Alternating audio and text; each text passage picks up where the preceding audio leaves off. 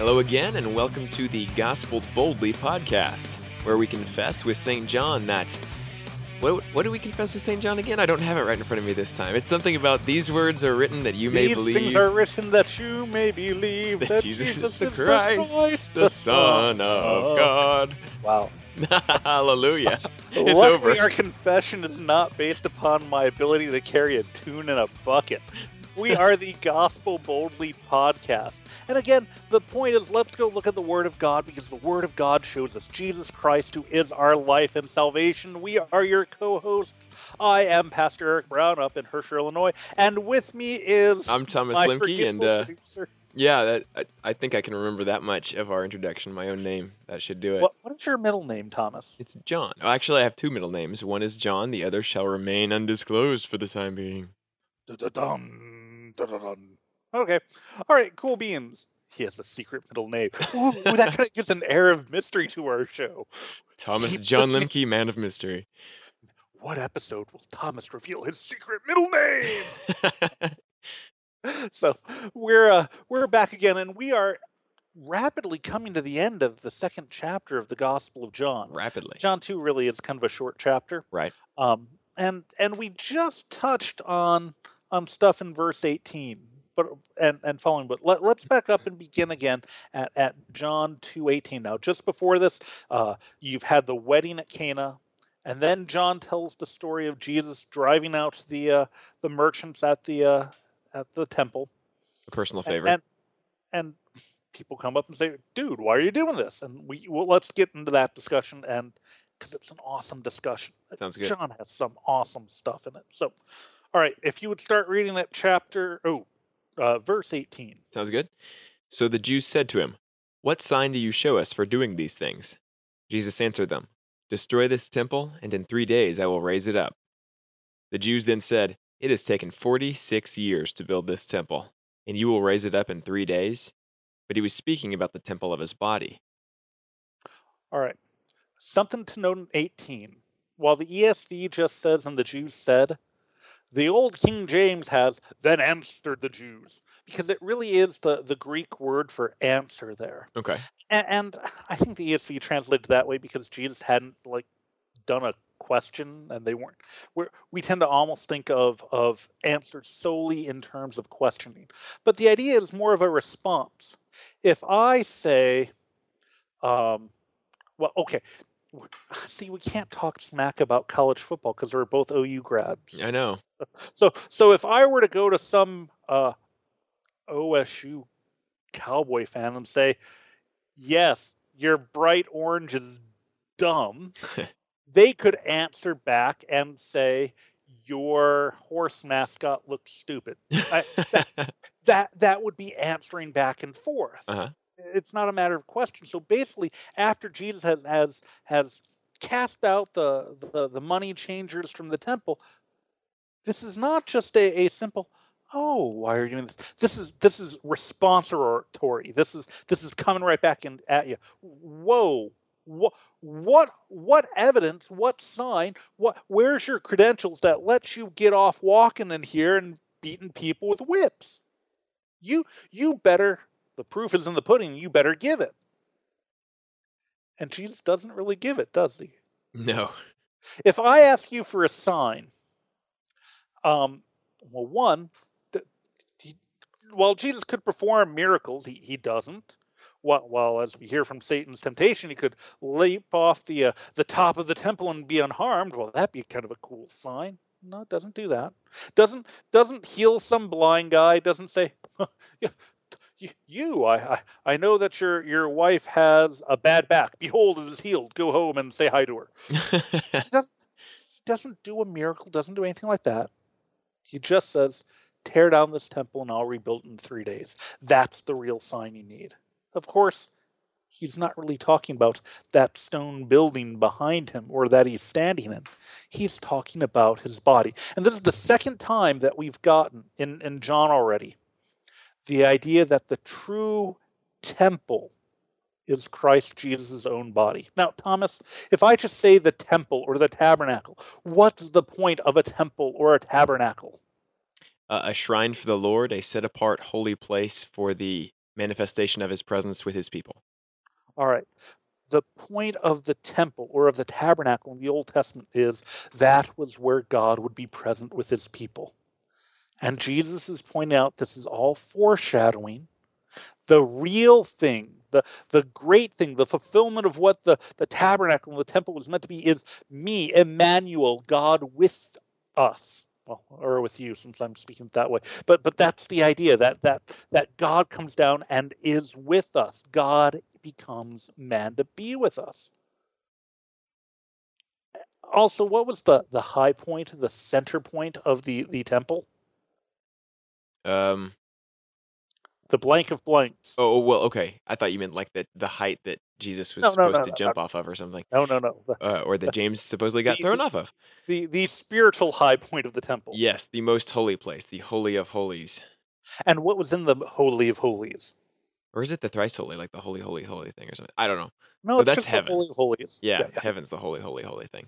What is there is the Ark of the Covenant, the And mercy seat. what? And what is the roof of the Ark of the Covenant called? The mercy seat. And why is it called the mercy seat, Thomas? That's where God sits and dispenses mercy from. Ooh, and what happens once a year? The sprinkling of the blood on the Day of Atonement, right? Yeah, I think so. Woohoo! All right, okay. So the point of the temple is this is where God is with his people, and in there is the mercy seat, which contains the law, the manna from the wilderness, and the top of it's called the mercy seat. That's where God is, and from there, when blood is shed, there's mercy and forgiveness. And Jesus says, "I am the temple." Are we seeing how this is all pointing and driving forward to the cross and death and resurrection? Definitely. And do any of the people there get it when Jesus says it? No. This is totally over the head type of thing. This is I mean, just I'm running my hand over my head multiple times. It doesn't make good radio, but it's kind of fun to do. It's that just they don't get it. In fact, not just the Jews don't get it. If you would read 22, yeah, just 22. Okay. When therefore he was raised from the dead, his disciples remembered that he had said this, and they believed the scripture and the word that Jesus had spoken. Now, two things there. They believed the scriptures and the word that Jesus had spoken. They realized that this is an Old Testament fulfillment thing because that's the scriptures for them, and they believe what Jesus had spoken. They're seeing that Jesus is wrapping up everything of the Old Testament. Everything in the Old Testament is driving to him. Let me ask you a question, Thomas. Sure. You're a disciple. Okay. You're following Jesus. Okay. And they ask for a sign. And Okay. he comes up with this, and you have no clue what he's talking about. What's your reaction when the teacher that you're following starts bringing out stuff and you have no clue what he's talking about? If I can seek an audience with him, I'll have to ask about that later. Memo to myself, make a note, jot it down. Otherwise, I might have to reconsider this whole trajectory of my life. Moreover, think about it. Jesus is having there a discussion with the Jewish bigwigs. Yeah. So it's not that Jesus is talking to like some crazy person on the corner, so maybe he's going to do some crazy. No, he's talking to the big, the powerful, the mighty guys. And they come after him. Yeah, Jesus, blah, blah, blah. They give him they come up with a good opening punch. And Jesus turns around and says, I'll punch you back, and blows raspberries. It doesn't make any sense. And it'd be one of those almost, when your parents do something that's just sort of, oh, I can't believe they did it. Even if you figure out later that there's a good reason for it, and the moment was just utterly embarrassing, this is kind of the situation here. Right. This is just one of those, ugh. So, which leads into the rest of the chapter. If you would read 23 and 24 and 25. Okay. Now, when he was in Jerusalem at the Passover feast, many believed in his name when they saw the signs that he was doing. But Jesus, on his part, did not entrust himself to them, because he knew all people, and needed no one to bear witness about man, for he himself knew what was in man. There's this interesting point that John brings up here. people weren't quite sure what to make of Jesus. They saw other signs that he was doing. I mean, because wherever Jesus goes, he preaches, he heals, he does all this stuff. And a lot of people are like, this is great. But John notes, yeah, Jesus didn't really buddy up to them because he knew what they were after. There's a difference between the sign and what the sign points to. Right. Thomas, you're hitched. Right, yes, I am. Can you hold up the ring finger on your left hand so I can see it? There it is. Hey, I recognize that. I officiated at Thomas's wedding. When did that little ring on your finger get put on there? When my wife said her vows. So, is that ring a sign of something? Yes. What's it a sign of? There's like actual words that she said during it. It's like a sign and a seal of something, cherish, love, and obey. I was I was getting married at the time. I can't remember anything. What's more important, the ring on your finger or the sign, or because it's a sign that you're married to your wife, right? Right. Which is Bottom more line, important, the ring on your finger or the gal to whom you're married? her and the care and love that I show for her and she for me. Right. The sign is always less important than what the sign points to, right? I mean, That's fair. I use this as an analogy. If I'm driving home and I see the sign that says "Turn here to get to Hersher," I don't stop the car and yell, "Honey, I'm home." I still have a few miles left to go, but I'm glad of the sign because it points me to where I need to go. Right. And the point that Jesus realizes is, even as he does all this great stuff, so many people are in love with the sign, not with what the sign is pointing to. Okay. While it's cool that Jesus does miracles and stuff, while turning water to wine is awesome, that's not the most important thing. The most important thing is the Messiah is there. And John points out, even as Jesus is doing this, he understands human frailty. He understands how many people aren't really focused on the Messiah, aren't ready to have that looking at spiritual truth, and rather are thinking carnally, are thinking worldly. In fact, when we start chapter 3, we're going to get a great example of this. But I think that'll probably come really well off the break. And any thoughts just on chapter 2 as a whole there, Thomas? Well, it's still interesting to me, the juxtaposition of the wedding at Cana with the cleansing of the temple. This idea that, Jesus begins his signs. You have something ostensibly, at least from the beginning of his ministry. And then, as you said last time, how John kind of skips around and shuffles things in to make a point. We have something from the end of his ministry demonstrating a different side of his character. Is this something that we can continue to expect from John as we go? I think you do. Because again, it's one of the things where John doesn't want us to just have this rosy, happy picture of Jesus, but rather the Jesus who comes and brings good, but the Jesus who also doesn't mess around with sin.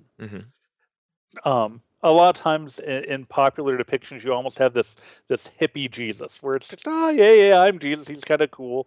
Almost the Jesus is a 98-pound weakling who wouldn't hurt a fly. Well, no, there are times when Jesus is not afraid to mix it up. Because again, he's going to fight for us, and he's not going to let anything get in the way of our salvation, including the stupidity of man. So, does that work? It does. Almost like bookends for what goes on the rest of the book. Perfect. All right, well, we will continue on in chapter 3 after the break.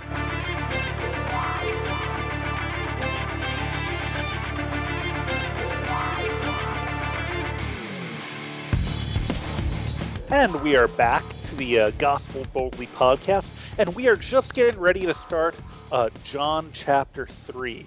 Now, this beginning with John chapter 3 is a famous text. It comes up quite often right at the beginning of the Trinity season. Every year in the one-year series, I know it came up this year in the 3-year series too, in Series B. So it's one of my favorite texts. Are we ready, Thomas? Let's do it. All right. Now, there was a man of the Pharisees named Nicodemus, a ruler of the Jews. This man came to Jesus by night and said to him, "Rabbi, we know that you are a teacher come from God, for no one can do these signs that you do unless God is with him." All right. I'm calling BS. Okay. Here's why. All right, so you have Nicodemus, and what is he? He is a Pharisee. He's a ruler of the Jews. He's a bigwig. Yeah. All right, and he comes to Jesus and says, "Oh yes, we know. I'm going to speak for a bunch of people. We know all this stuff about you because you're awesome and such." When does he come? By night, according to the text. Now, Thomas, um, if you are confident that you are in good standing, and if you're confident that this Jesus fellow is all that he's cracked up to be, do you talk to him during the day out in public in front of everyone else, or do you come to him by night? I would see nothing to lose by speaking to him during the day if he really is all that and I believe him to be such, and so does everybody behind me over here. Now, if you're not sure about whether or not people will back you, and if you're not sure about the guy you're talking to, then do you kind of do things behind closed doors There at may be a night little when more no one can cloak see? and dagger to my operations. Yeah, in that case, yeah.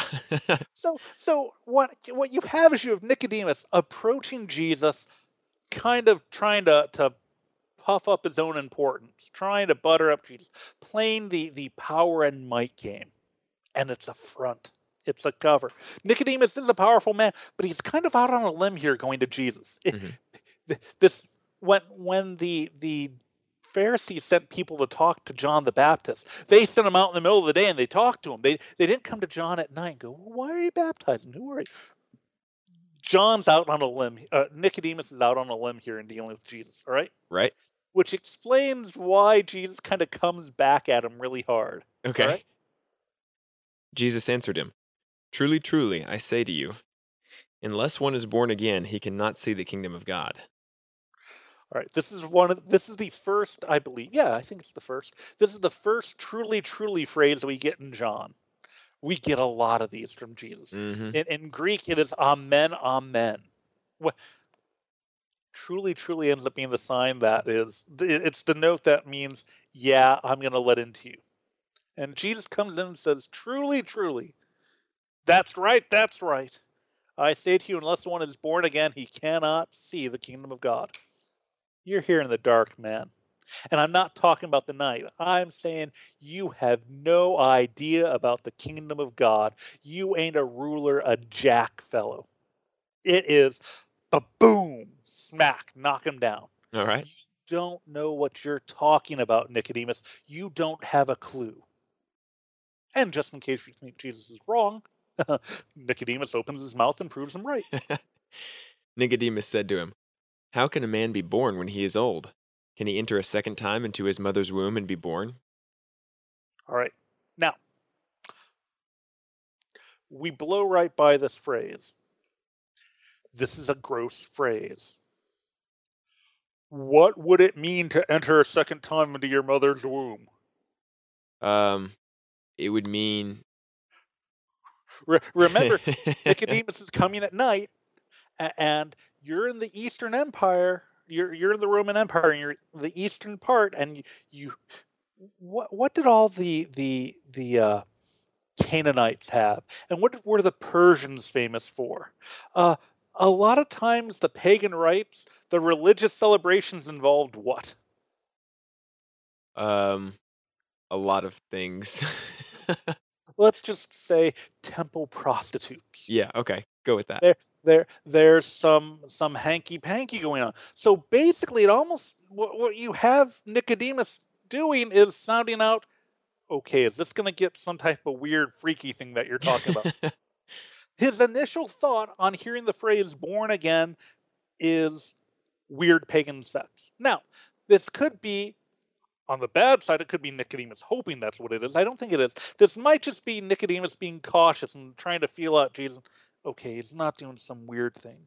Because again, this is one of the things that could have been thought because Jesus actually had a lot of female followers. You get this especially in Luke, where you get the list of all the. Again, that wasn't normal, so they're thinking, what's going on here? Uh-huh.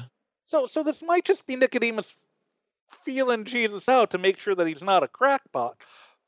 But still, it's kind of you went to the gutter, Nicodemus. All right. Okay. And so then we get a long, truly, truly response. If you want to read through verse 8, and then we'll go through this. All right.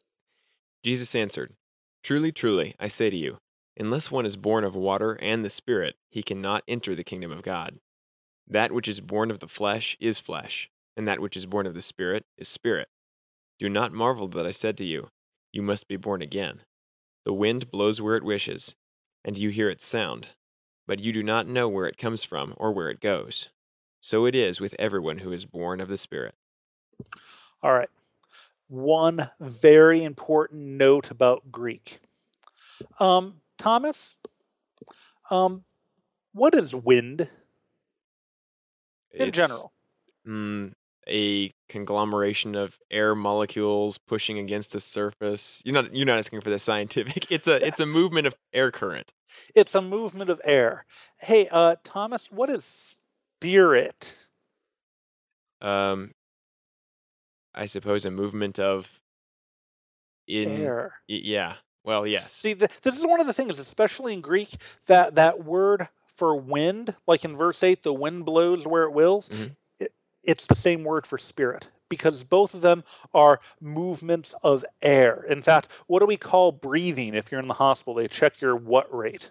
Your respiration. Your respirating rate, right? Right. Right. So the idea is, and this is one of the things that you got in the ancient world, the spirit is the sign of life. It's the sign that you're breathing, the sign that there's, and if you're breathing, you put your hand in front of your mouth, you feel air moving. Uh-huh. What's wind? You put your hand out and you feel air moving. It's tied together. Okay. So what you have is you have an overlap here. When Jesus compares the wind and the spirit, it makes perfect sense because it's the same word. Ah. So the point is, listen, you don't see the wind, but you know it's there. Likewise, when I'm talking about this spiritual stuff, about spiritual things, it's not about this physical, coarse, fleshly, whatever you were thinking it might have been about Nicodemus. This is a great spiritual truth. And in fact, when you're born again, you're born of water and the Spirit. Yeah, he's talking about baptism here. Mhm. He's pointing forward to this.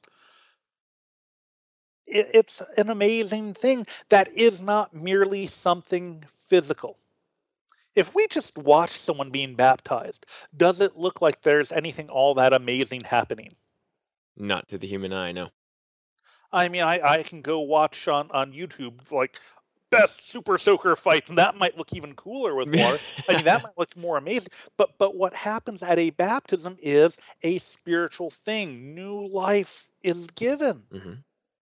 And it's something that we don't see, that we don't understand. And here you get this contrast. It's a theme that's going to come up over and over in John. The contrast between flesh and spirit. Now, if I just say flesh, what do you think of? Um, the meaty substance that sits on our bones, I guess. Flesh ends up being the description of the nitty gritty of life in the fallen world. All it's life impacted with sin. That's flesh. Okay. And so Jesus point out, if you are trapped thinking sinful stuff about sinful things, you ain't gonna get what I'm talking about. Nicodemus, you came here, your mind was in the gutter. You ain't gonna get it. Rather, what happens is you must be born again. The Spirit of God must work upon you and give you life. I believe in the Holy Spirit, the Lord, the giver of life. And then when the Spirit gives you life, when He calls you to faith through the Word of God, through baptism, then you'll be able to see and understand. And so what you have here is this, basically you have Jesus teaching the third article of the Creed. Hey, Thomas, how does the third article of the Creed, its meaning, begin in the small catechism? There's your small catechism test for the day. Oh gosh. Normally I'd be able to give this one, but after a days of work like this, I believe I cannot buy. my own reason or strength come to my Lord Jesus Christ or believe in him, but the Holy Spirit, you give me Believe in the Him or come to Him. oh, I flipped But them. the Holy Spirit But the has Holy Spirit has called me by the gospel. enlightened me with His gifts, sanctified me, and kept me in the one true faith. Woo! There Something you like go. Thank you. But again, the whole idea is, oh man, okay, don't tell your catechism pastor, teacher that that we kind of flipped through that. All right. We know it. It's just pressure to perform. That's All right. Yes. So, but anyway, the point is, look, this is what we confess, that unless the Holy Spirit calls, gathers, enlightens, sanctifies you, you aren't going to be able to make sense of this, Nicodemus. Mm-hmm. And you know what? The wind blows where it wills. You hear it sound, but you can't make heads or tail of it. So it is with the Spirit. The world, the fleshly world, the sinful world is never going to understand the Christian faith and what we as Christians believe. It just won't make sense. This is one of the things that I think sometimes we sell short. We forget how crazy sounding the Christian faith is to the world. This is 1 Corinthians 1. For the word of the cross is folly to those who are perishing, but to those who are being saved, it is the power of God. Mm-hmm. The idea that salvation comes by death and resurrection terrifies the sinful world. Yet the whole point of being born again is that this life now, the first one that you have, isn't going to amount to anything. You need to be born again unto life everlasting. And that's our hope, not in here and now. All right, Nicodemus, you're a ruler of the world, a ruler of the Jews. Woohoo! What's that get you? Well, after another 60 years, it gets you nothing.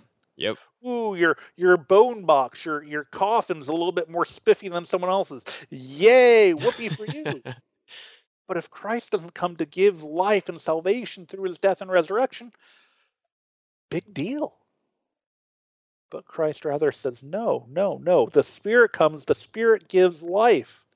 In fact, as John does talk about Genesis, we hear in Genesis 1, and the Lord God breathed into the man's nostrils the breath of life, and he became a living being. Mm-hmm. Do you know what else the word for breathe is? Remember respiration? Yeah. It's literally in the Lord God spirited into man's nostrils the spirit of life. That's all interchanged language. So again, when Jesus talks about flesh, he's talking about that's what's going to die. No. Let's go talk about life, because just as man lost everlasting life with their sin, I'm going to go defeat sin. I'm going to give you life and resurrection through my own death and resurrection, and I'm going to give you the Spirit so that you have this. And if you don't have the Spirit, it ain't going to make sense to you. So quit trying to act like you're a know-it-all Nicodemus and listen and receive. Harumph. So there. Okay, maybe didn't Jesus add that harumph, but yeah, it's kind of blunt. This is that answer. Do you know how there's kind of some dialogue here back and forth? Absolutely. We're going to get a lot of this dialogue coming up in John. So sounds good. Well, you and I will be beginning a dialogue here right after the break, won't we, in the Inquisition? All right, we'll get to it. So.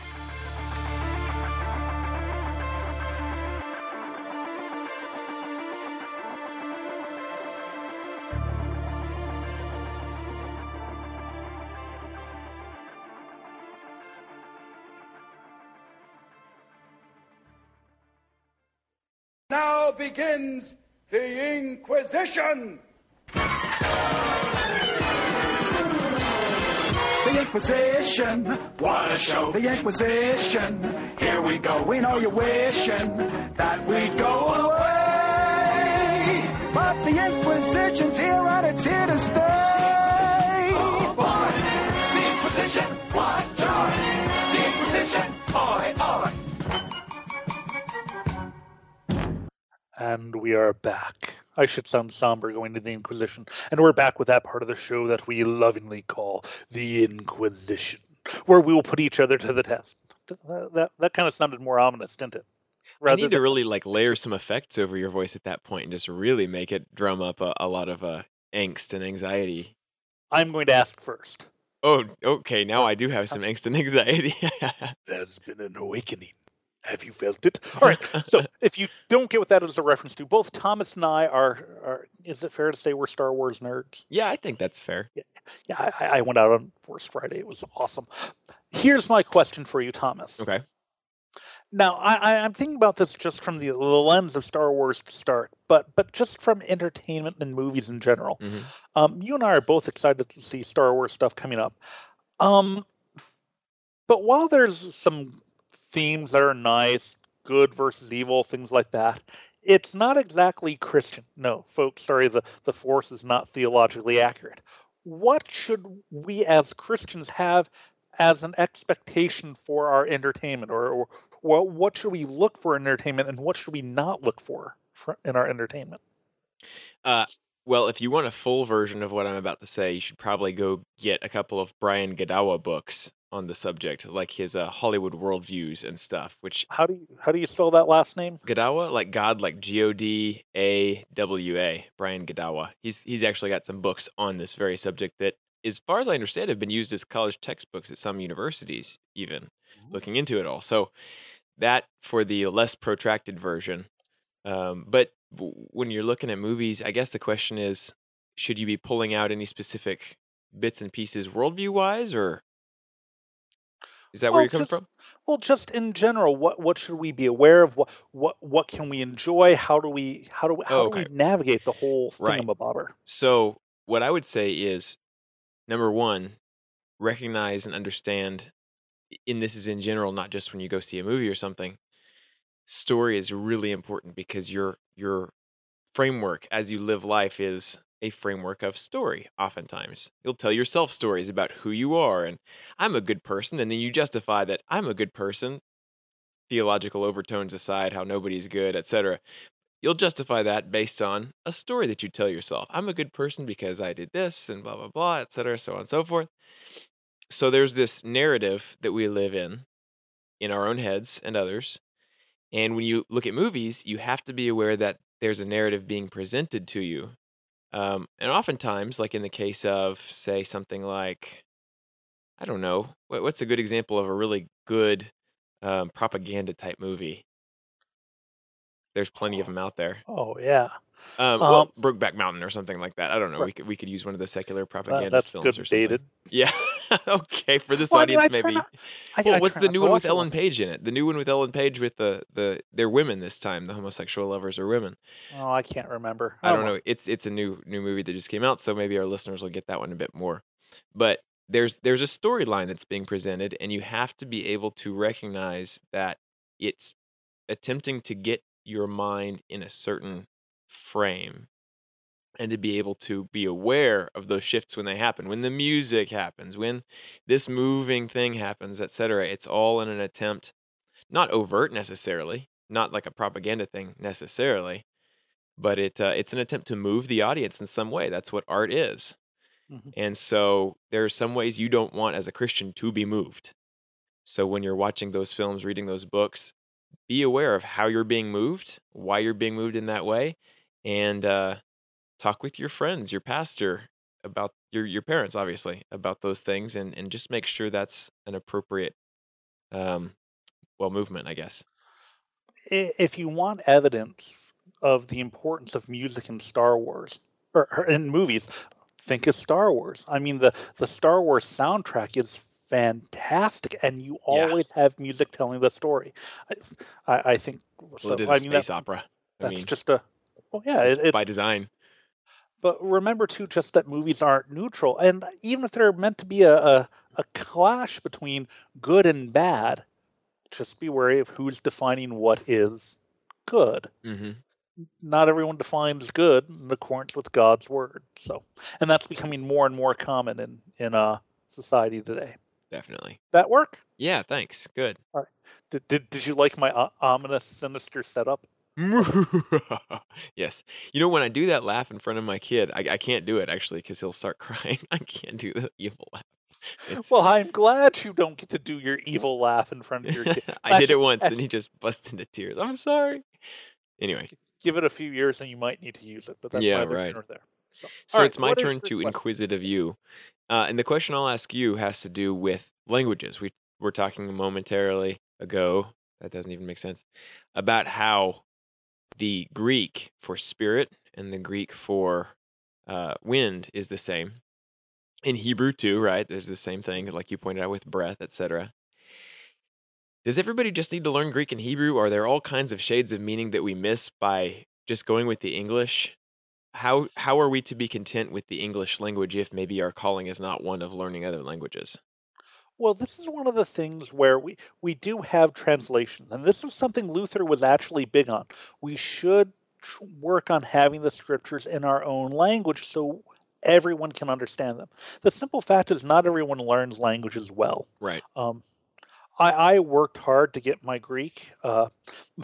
I will tell a story. My Greek prof from OU wrote a letter of recommendation for me for the seminary. Okay. And it said, there are two types of students who master the Greek language. There are those who have an innate gift to understand the language and how it works.